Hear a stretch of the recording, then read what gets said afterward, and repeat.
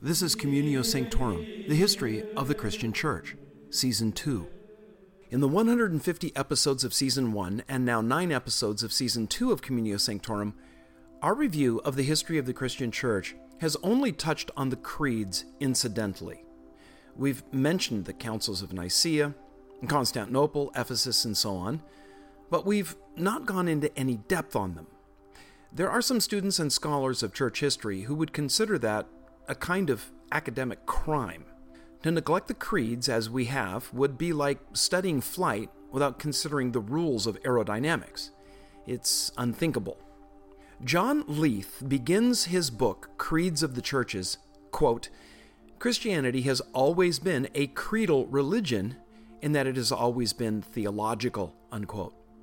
The Christian faith was birthed from a thoroughly theological Judaism with clearly defined doctrinal positions. Christianity isn't, as some have tried to recast it in recent times, an amorphous spiritualism that shuns an agreed-on body of theological content in favor of a purely personal experience of the supernatural. Christianity is a religion whose content derives from the revelation of God in time and space. Christianity, like the Judaism that birthed it, embraces a profound connection to historical events. There really was a man named Jesus who proved to be the Son of God by rising from the dead. While there is a definite emotional component in following Jesus, that's subordinate to the rational object that frames the core of the gospel. Jesus died and rose again.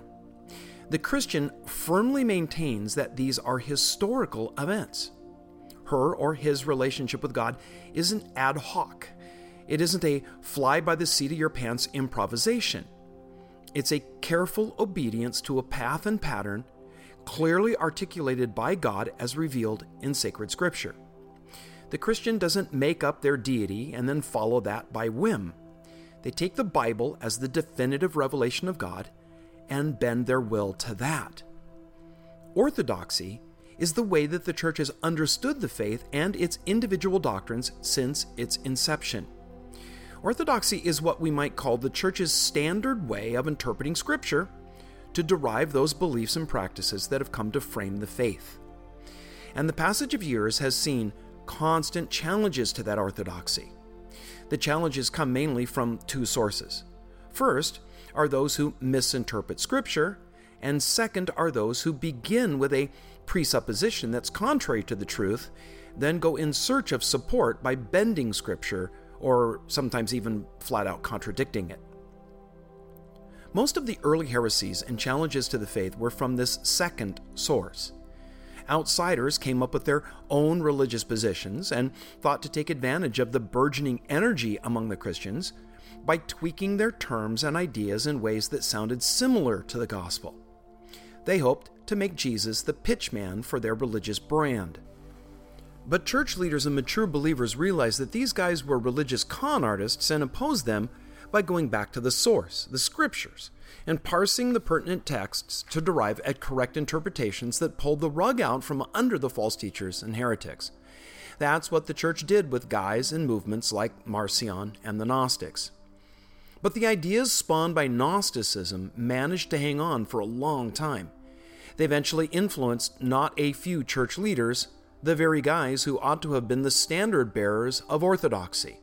When it became clear that things had reached a crisis, the Emperor Constantine hearkened to the counsel of several church leaders and called a large gathering of them, bishops, that is, pastors of some of the larger and more influential churches across the empire.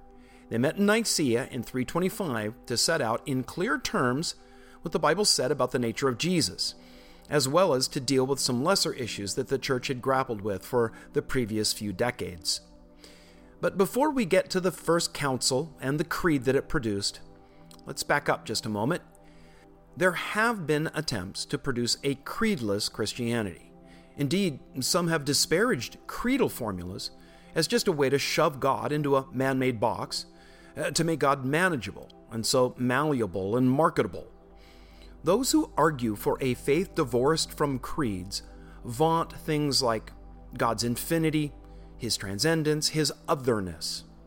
They claim that any attempt to reduce God to something the rational mind can access demeans and denigrates Him. An orthodox take on Christianity maintains that God certainly is infinite, transcendent, and other, but He is not the wholly other deity of Islam's Allah. He also possesses traits accessible to the rational mind and the seeking soul. The whole message of the Bible is that God pursues a real and intimate relationship with human beings. He wants us to know Him. That's what the gospel is all about, restoring the relationship between God and man, broken by man's failure and sin, but renewed through the work of the God-man Christ. Both the Old Testament and the New agree. The greatest commandment is that people love God with all of their heart, soul, mind, and strength. The Christian faith isn't just for an esoteric corner of a person's spiritual life. It embraces all that she and he has and is, including the intellect. The God of the Bible is the true God. That is, He is a God of truth. That truth enters and impacts the soul via the rational mind. Creeds are an attempt to give articulate expression to what Christians believe. They call what Scripture says on various issues and succinctly state that in other terms.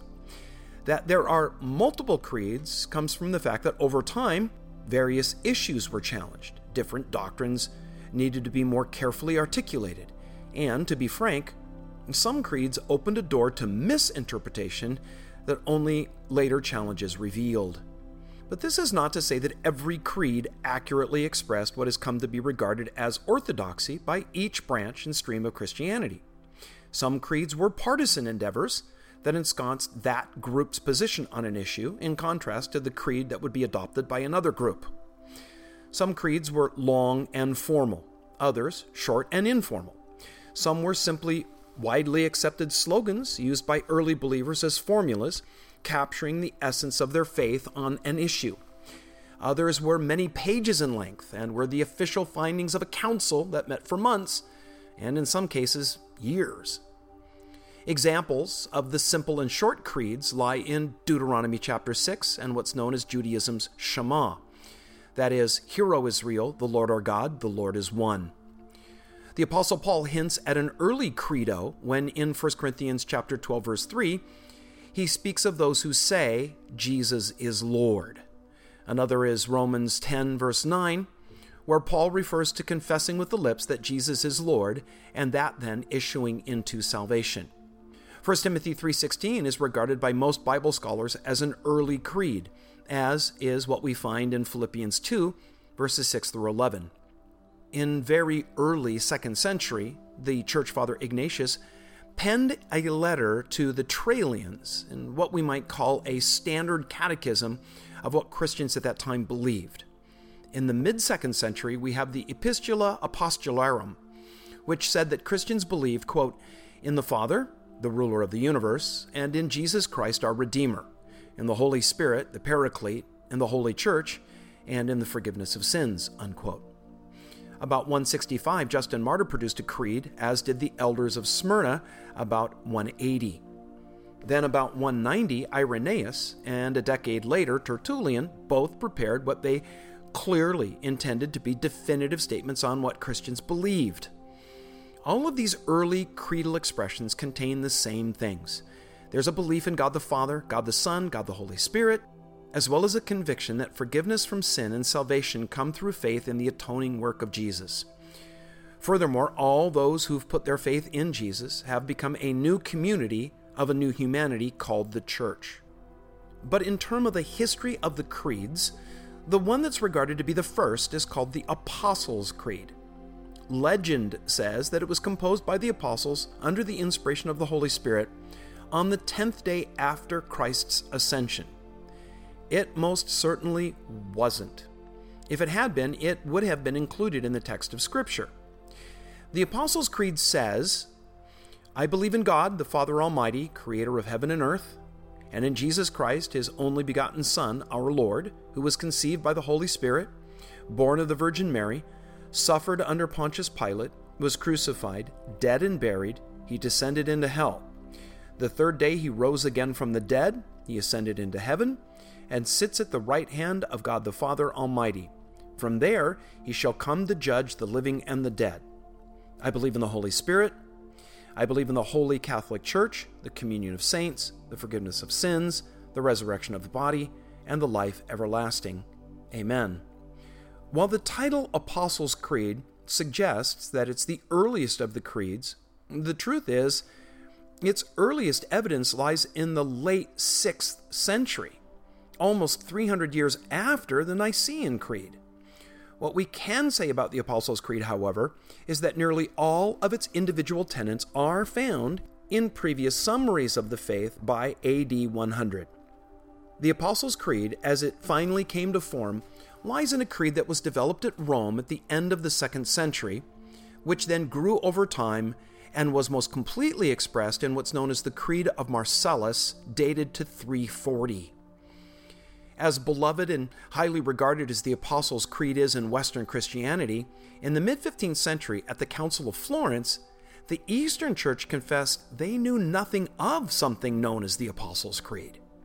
Indeed, in the East, the history of the creeds is shadowed in obscurity. Scholars have simply come up short in their attempt to find a cohesive universal Eastern Creed prior to the 4th century. It seems that there was great unanimity among the churches of the East, but that each of them developed their own credos.